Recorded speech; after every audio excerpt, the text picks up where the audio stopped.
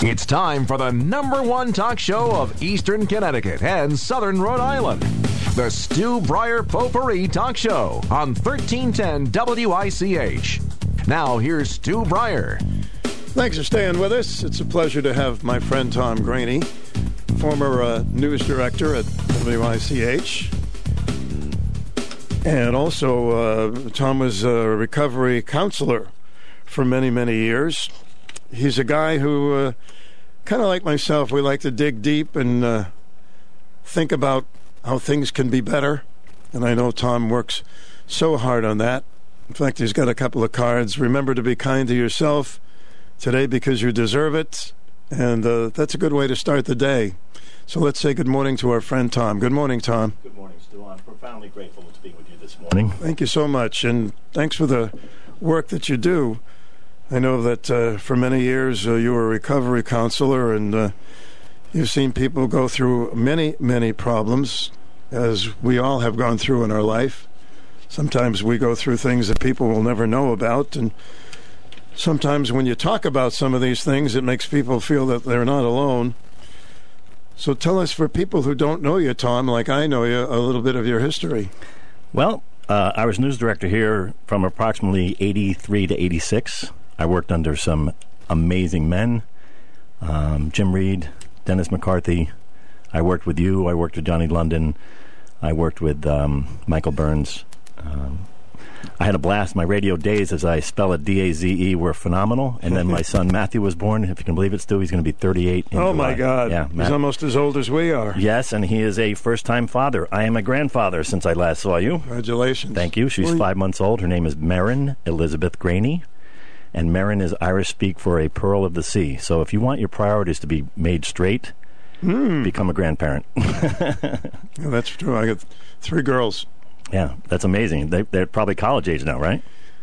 Yeah, actually. They're out of college, and 2 out of college and 1 in college. And well, anyway, that's now that we made ourselves feel old. Right. So here's what I've been up to. Yeah. The pandemic, I was passively suicidal in June and July of 2020. I had clients that were really suffering. I felt hopeless to help them. They were ghosting me just because of their own psychology. They were relapsed. They were having recurrences of use of substances, and I just felt useless. So I talked to my therapist about it. He said, "You do that, and you'll be a coward. You will leave your children scarred, and the world will be poorer if you make that choice." And it wasn't a choice. It was passive, as I say. I didn't have a plan. I just had that feeling I'd be better off if I didn't wake up. So that's a rough place to start, but like That's the Phoenix, pretty rough, yeah. But like the Phoenix, Stu, I've risen from that despair, and I retired. That feeling prompted me to call my tax attorney and my tax preparer and say, "Hey, can I go out? Can I retire?" And independent of each other, they said yes. So I made that decision to retire in end of December 2020. And since then, I've been on this campaign, if you will, to encourage people to be kind to themselves. And I wanted to ask your listeners, I know they can't respond unless they call, what's more important, to be kind to yourself or kind to others? That can be a rhetorical question, but I'd like you to answer it, Stu. Well, if you're kind to yourself, you're going to be kind to others. I know that some people who are down and out, my theory is that when they start being kind to other people and help them out, then they start to like themselves better. That's how I look at it. How do you look at it? Absolutely. You're spot on, and we did not talk about this ahead of time, but No. I've noticed since, the last 10 years of trying to be kind to myself on a daily basis to quiet the negative messages of my past, it has predisposed me. It's made me more desirous of being kind and loving towards others, because there's an old phrase, you can't give away what you don't have. And there's an equally powerful phrase, you got to give it away to keep it. So if I'm focused on self-kindness, it's going to brighten my disposition. It's going to make me want to be more giving and more interactive with people. As I wrote to you in the notes before our get-together, there's a basic lack of civility in our country these days. There's no decorum. There's no agreeing to disagree. There's only my way and the highway. And unfortunately, we don't have conversations like we used to, I have some conservative friends. I'm a liberal Democrat, more conservative fiscally as I've aged. But I can have civil conversations with people because they know me and I know them. Yeah, which is great. I love having, but some people you just can't do it. Right, they're rock steady in their opinions, and they're not going to change. And they're hell bent on being right. And I used to counsel my clients because they've had difficult relationships in their lives. And I would say if somebody is hell bent on being right in your life, you can diffuse that by just saying, you know what, you might be right. And what can they say? You're damn right, I'm right. It's basically a conversation ender, because what they're trying to do, Stu, is engage you in a way that's controversial and has the potential to get escalated. Right? Exacerbated. We don't want to exacerbate situations. We want to calm situations.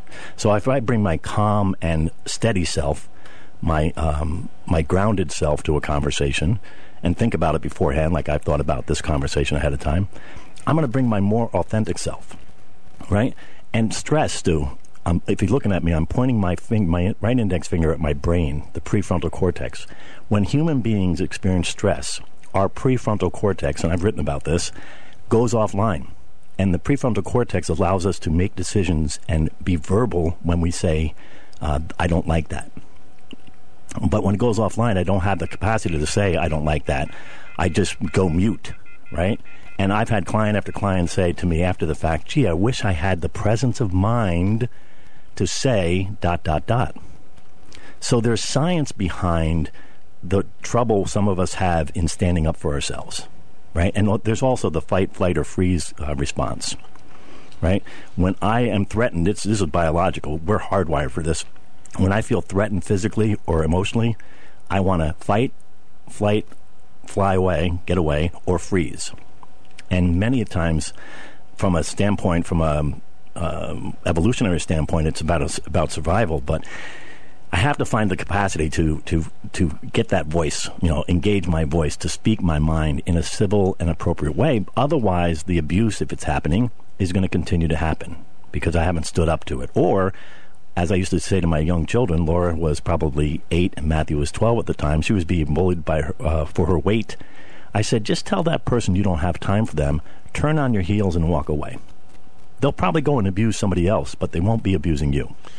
It's how you say things. And these days, more so than ever, it appears, like road rage and whatever, when somebody's ready to get a big argument with you, what you do is kind of fuel the flame, and then it blows up into something disastrous. So words can, as you know as well as I do, can change the whole perspective of everything. Words definitely matter, and the words I tell myself are extremely important, because what I tell myself is probably going to be the experience of life I have out here. And I'll say it in a kind way, but when I was growing up, my parents, God rest their souls, they never used these words, Stu, but the takeaway message was, Tom Greaney, you're a piece of feces, and you will never amount to anything. Well, that's tough to get over. And how did I internalize that message? Questions like, what's wrong with you? What were you thinking?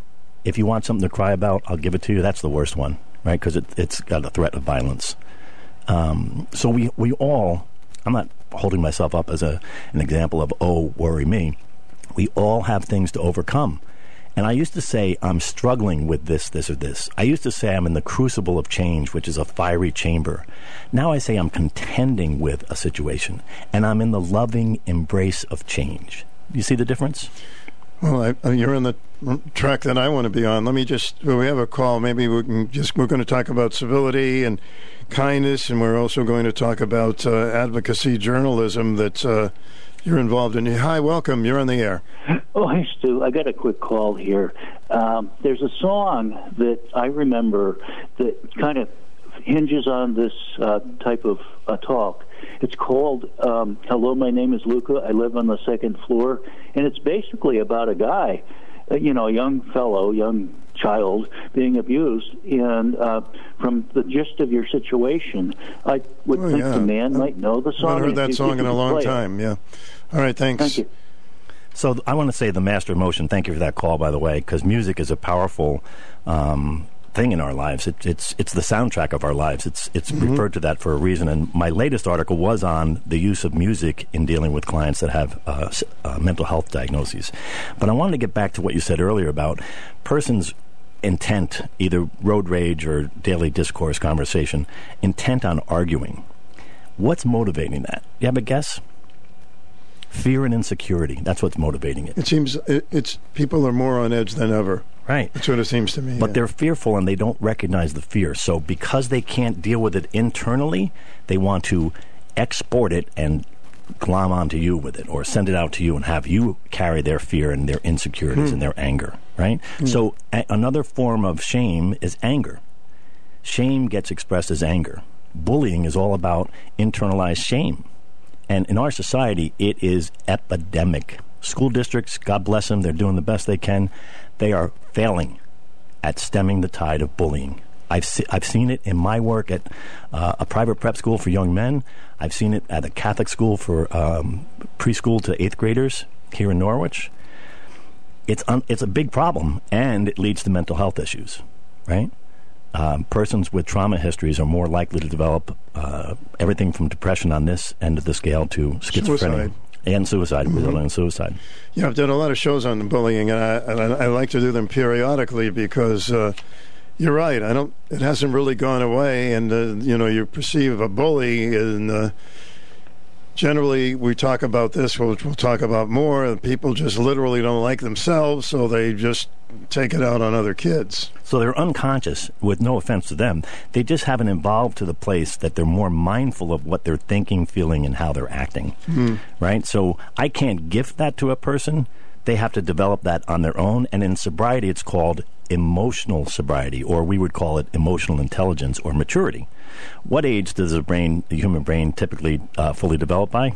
Another question that we've talked about before. I've heard different answers to that one. True. We used to think 18, right? People would track it. Well, you can go and serve in the armed forces. You can vote at 18. No. It's 30 to 35. So if you bathe that brain regularly at 15 or younger with any mind-altering substance, it could be caffeine, it could be sugar, it could be cannabis, it could be alcohol, you are screwing with a very immature organ that sets the stage for dependency down the road. WICHI. Good morning, Stu, and good morning, Tom. Hello. Tom, my name's Kevin. I'm sorry I wasn't living in Norwich at the time you were broadcasting, so I missed a great era in WICH history, but it's good to meet you now. Thank you. I want to first respond to your survey question. My answer to the question is I think probably loving yourself comes first. And I can explain that sort of from a biblical or a scriptural sense. Two phrases we have: "Do unto others as you would that they do unto you." We've heard that many times.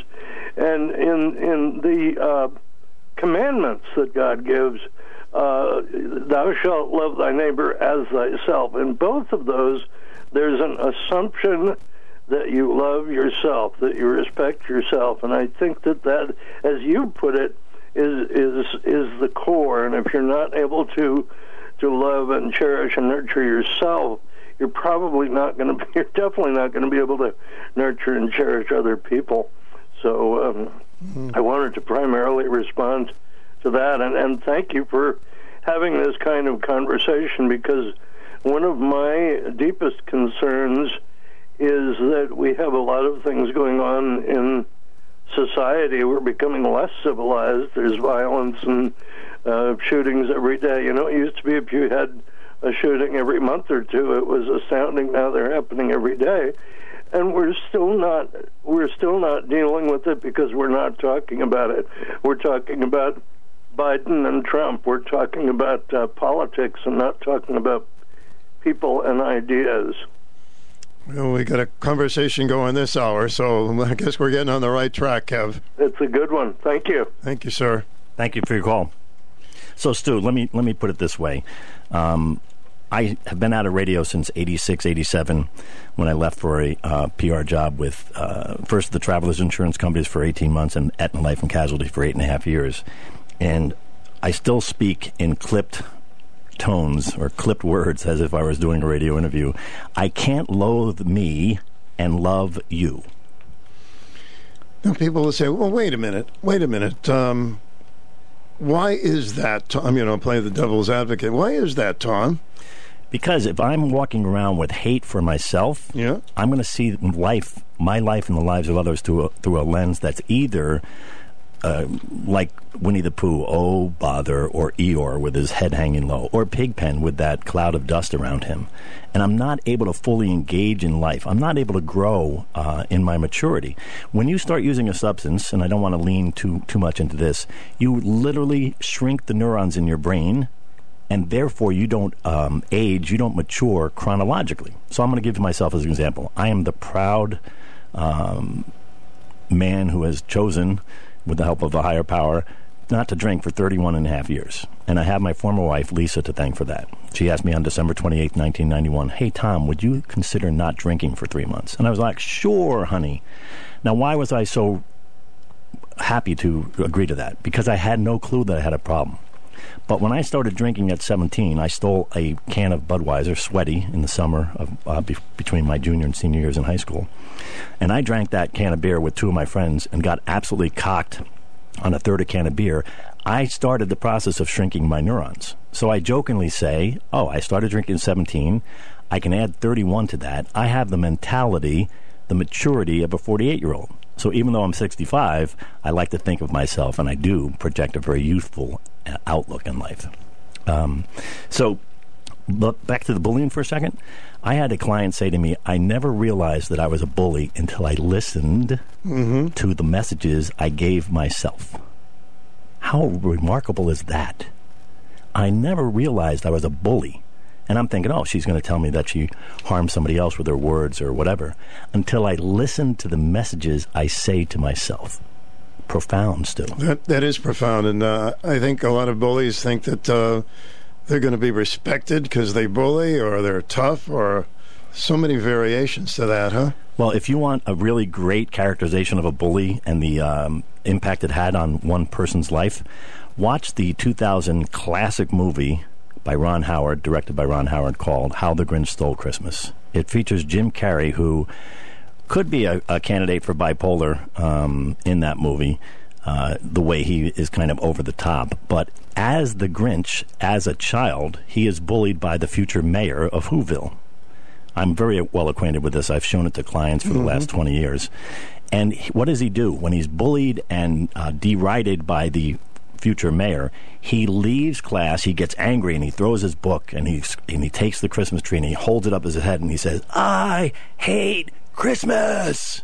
And everybody's cowering and running for cover. What does he do, Stu? He goes to the mountaintop, and then they have this, I don't know what the movie term is, but they do this time lapse where he goes from a child to a heavy-breathing adult as the Grinch. And he takes out a phone book, and he says, alphabetically, Alexander Albert Who, I hate you. Hate, loathe entirely. So he's so full of hate by that one experience of being embarrassed and bullied in front of his peers. And by the way, the teacher can't stifle a laugh, so she's complicit in that as well. It ruined his whole life until who? Until Cindy Lou came into his life and offered him to be the cheermeister. Right? And the famous scene that I used, I'm doing a presentation tomorrow, actually it's taped, for the Connecticut Certification Board, is where the Grinch comes up with all these reasons why he can't accept the invitation to be the cheermeister. Now, mind you, he's been in the mountains for decades, and he's very fearful of coming down and being judged. And he comes up with the best example of selfishness and hoarding his talent. He says, solve world hunger, pause, tell no one. So he's going to do this amazing thing, but because he's filled with anger and fear and righteous indignation, we say in 12-step recovery, he doesn't want to share that great thing that he's going to do or has done. Solve world hunger, tell no one. Right? And then the other ones are kind of more jokey, which is like, 6 o'clock, jazzercise. 6:30, dinner with myself. I can't cancel that again.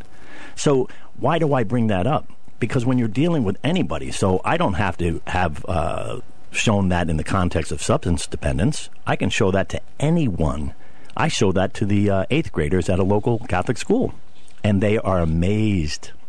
And the other thing I want to mention before I forget, I became known, in quotes, for the creative counselor by using Pinocchio. When Pinocchio goes to Pleasure Island, you would be amazed if you look at it carefully. This is the original version, the original Disney version.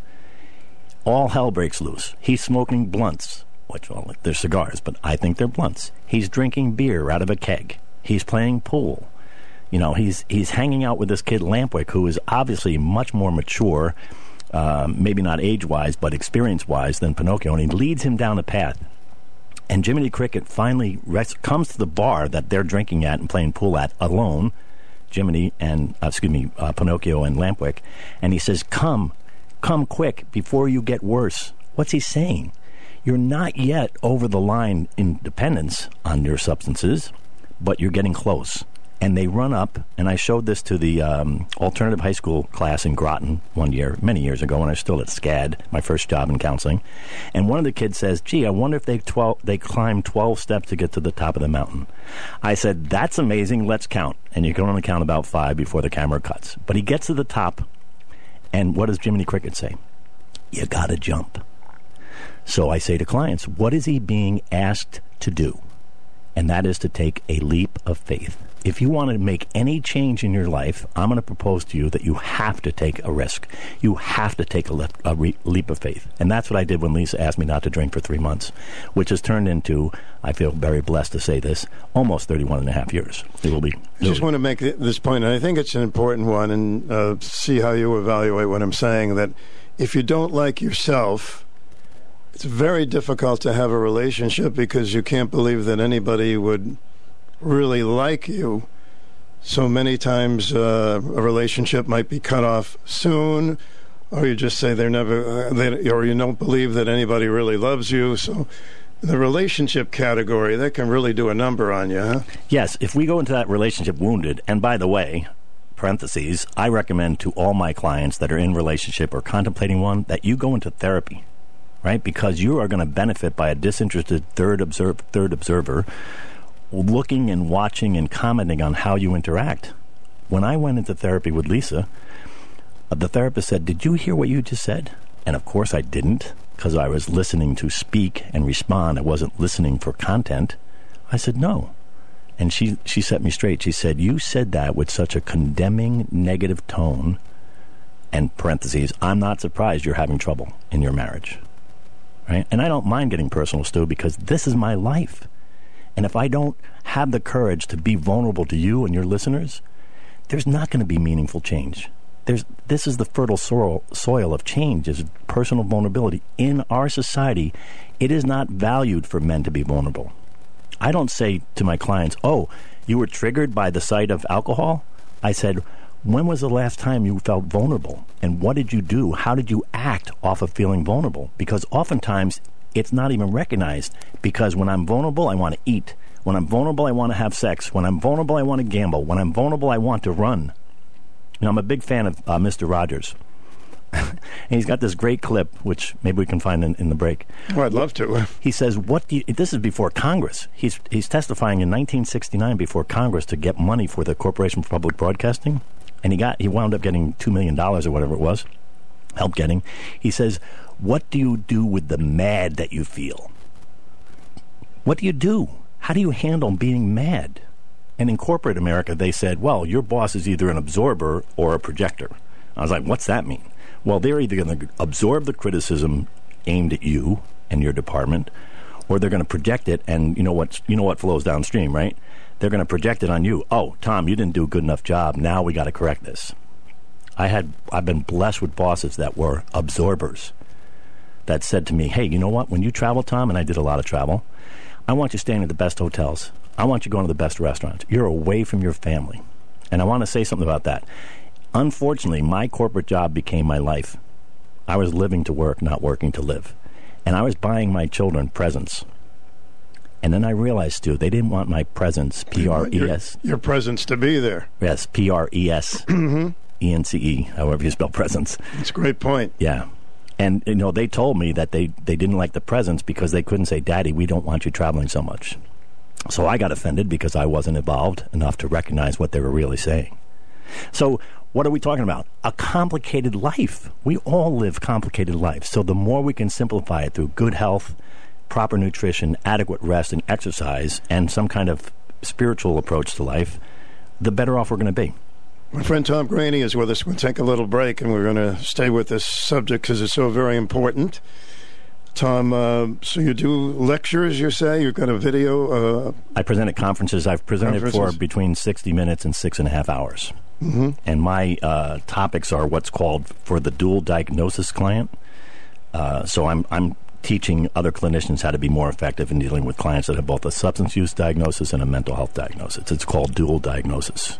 Okay, there are a lot of things in my head, so I will try to get to them right after this. So my friend Tom Greaney is with us, what I think is some very pertinent words, particularly these times when there appears to be less civility and more anger around and more love and giving and kindness, although I know a lot of people that are in that category, but there are some that have gone astray, in my opinion, and possibly Tom's too, of course. We're talking about just another thing I wanted to add about liking yourself. I have interviewed so many women who have been abused by their husbands, and they would say that I deserve that. It's me. I'm provoking this person. And it must take a lot of work to get them to realize you're not the problem. Well, that's an excellent point. I was shocked the first time that a female client said to me, Tom, you know what? The physical wounds will heal, but the emotional scars will never go away. Mm-hmm. So when we're talking about intimate partner violence, which unfortunately I experienced in my own family of origin, it's devastating. And when I read things like I did in the New London Day years ago about that T-shirt, I never used the name for the T-shirt, but it was popular in the 60s, and you would roll up your cigarettes, or maybe it was sleeveless.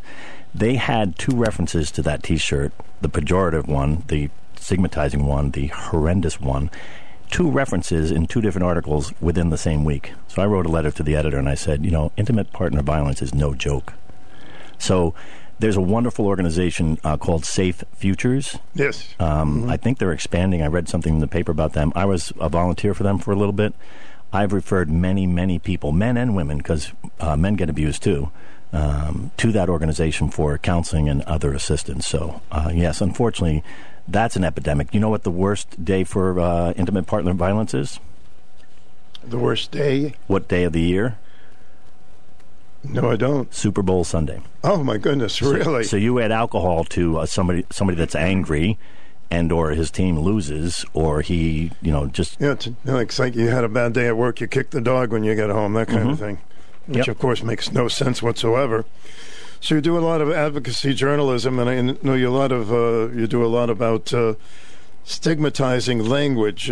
Just tell us about that aspect of things you do. So I lived in Portland, Maine for 3 months in the summer of 2021, and I was able to write this article. So in journalism, in broadcasting, there's something called an evergreen story, which you can use anytime. So on a Friday or a Saturday, we would look for stories that we could either use on the weekend that were evergreen, or on Monday morning when it might be a little bit slow.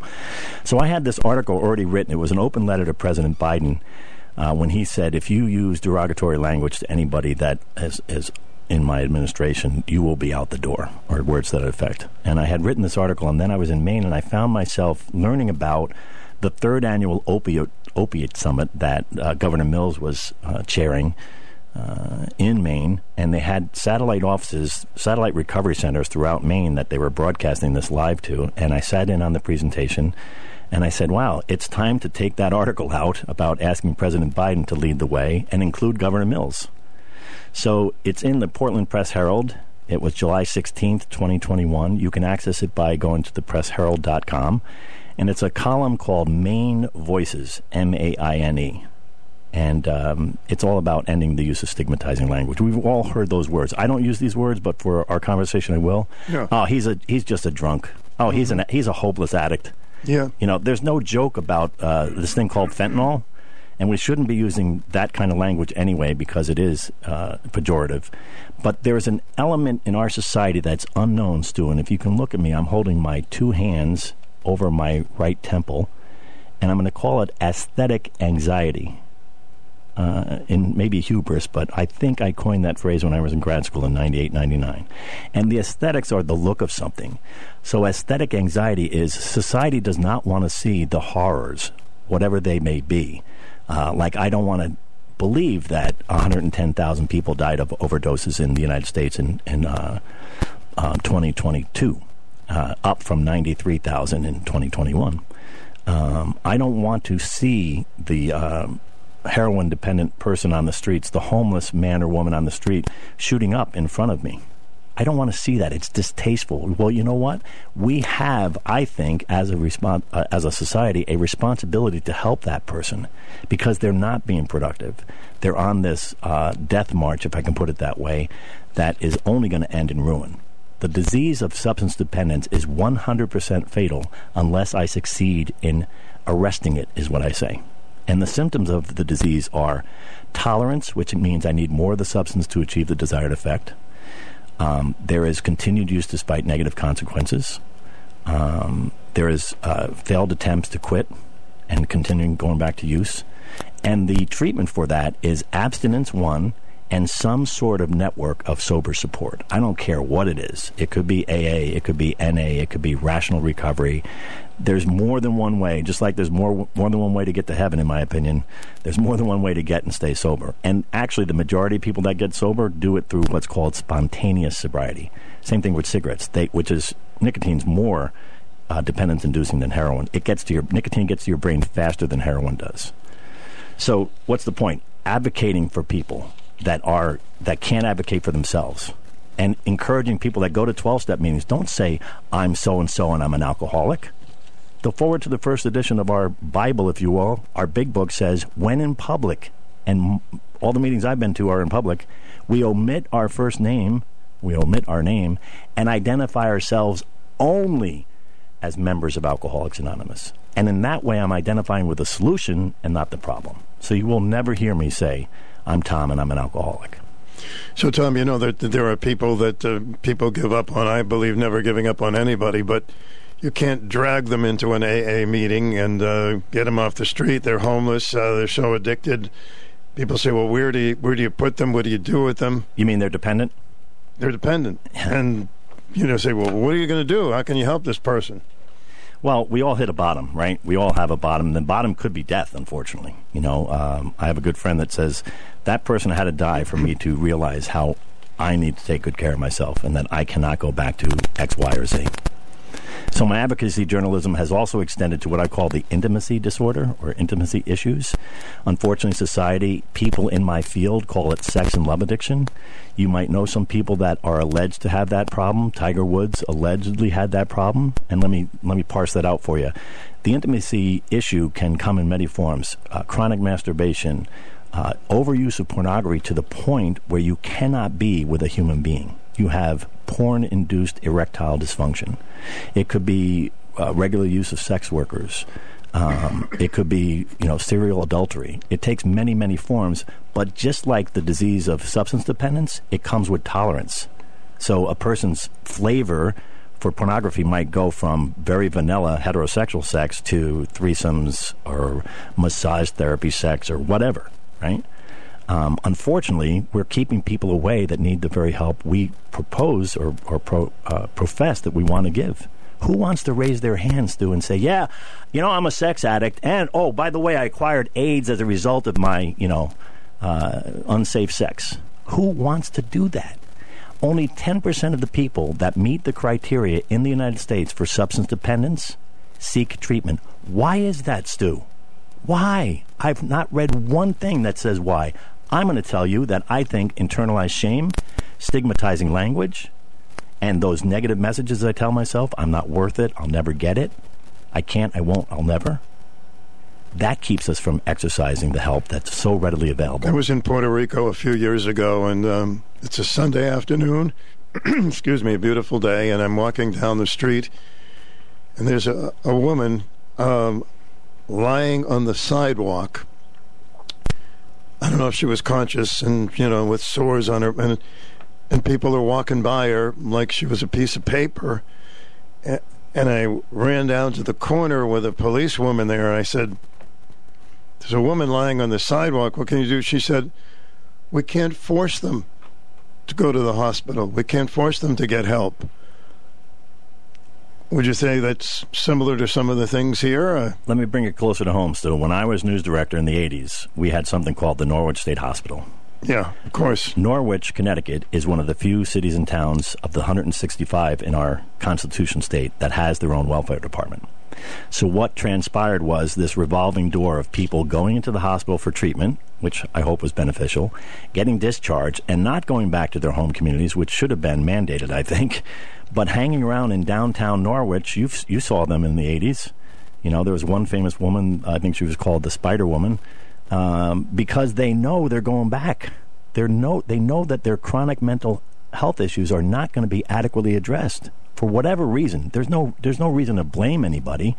There's only interest in observing what's going right or going wrong, right? So chronic mental health is a huge epidemic. And what happens is there's a guy named John Bradshaw, famous counselor, and he would say, I hit every branch on the tree down. What's that mean? He had an alcohol problem. He had an eating disorder. He had intimacy issues. You name it, he had it. Gambling, I would imagine. And he wrote the famous book, Healing the Shame That Binds You. Very dense book. I recommend it, but you're going to have to take your time getting through it.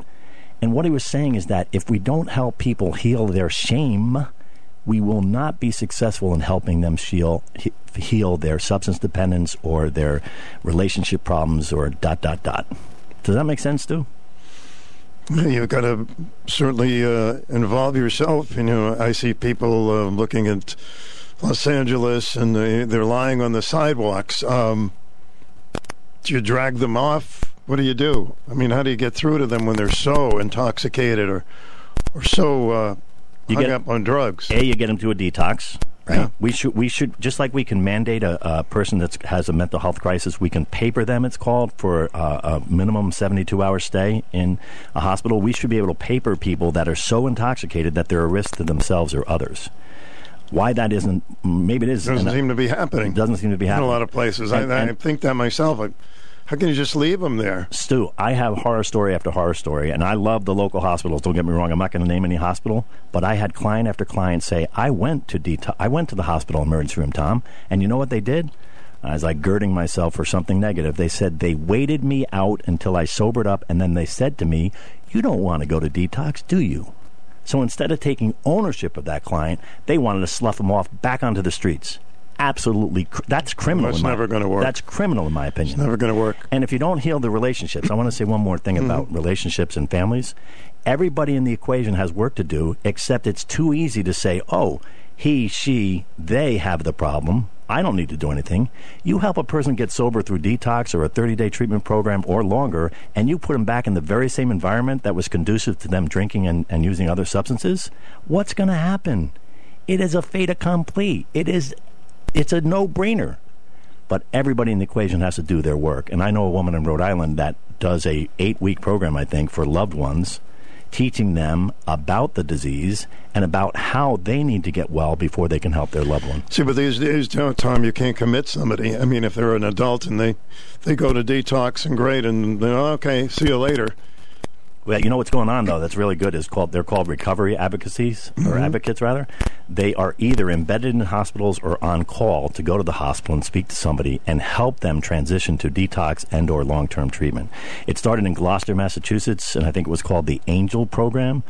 I'm not sure if any local police departments are involved in that, but I will say that Southeastern Mental Health Authority, the successor to Norwich State Hospital, they've been having mental health clinicians right along with police for a long time. And I wouldn't send a plumber to deal with a fire. Why do I send a police officer to deal with a mental health issue? Obviously, if there's somebody that's at risk of hurting themselves or others, you want a police presence. But that has only inflamed things in the past. God bless the police. They can't, like teachers, they can't be all things to all people, Stu. So having a trained mental health worker that can de-escalate things, because just the badge and the uniform can escalate things. They don't want to, but that can be the result, especially if I have an arrest history and I'm under the influence. You're the enemy, right? You're the reason I'm having these issues. Let me take this call. Hi, WICH. Oh, yes. I was wondering why Norwich is so nice in the print of newspaper, but it's a very dangerous place. Why do they make I don't understand what you're saying. Safe? Thank you. I couldn't hear him. he was saying, why is Norwich so nice? And I don't know what nice means, but maybe he was referring to the welfare department and the social services department, which I'm telling you, the people, I worked with some people in that department. Mrs. Gomes, she recently retired, amazing. The woman that headed the department before her, big UConn women's basketball fan, amazing people. You have to be so, what's the word? Selfless at times to work in this field. We are sometimes, I am one of them. You're sometimes referred to as a wounded healer. If you're working in the helping professions like substance or mental health, you've got your own wounds. And I say to my clients, hey, were you with a clinician that was doing their own work, that they were in therapy too? I said, no, we didn't even ask that question. Well, that's a whole other story about self-disclosure. I say to people, if you're with a therapist who's not in therapy, you're probably with the wrong therapist. I was with one man, the Right Reverend Dr. David Eaton, for 20 years on and off. He was a literal gray-beard Jungian therapist, who is the reason I became a counselor. Because I had the misfortune of saying out loud in a therapy session, I think I'd like to be a counselor. And he says, well, why not? Why not go for it? I said, well, I can only go to take one class a semester. I can only, I got to pay child support. I got to work. He said, Tom, all that's BS. If you want to, you will. And the last thing I will say, Stu, on that subject of kindness and skills, if I hoard my skills, like the Grinch, solve world hunger, tell no one, I'm doing a disservice to my community and society at large. I am, and that crap about do something nice and don't tell anybody, that's crap. Do something nice and tell everyone in the hopes of what? That they'll turn around and do something.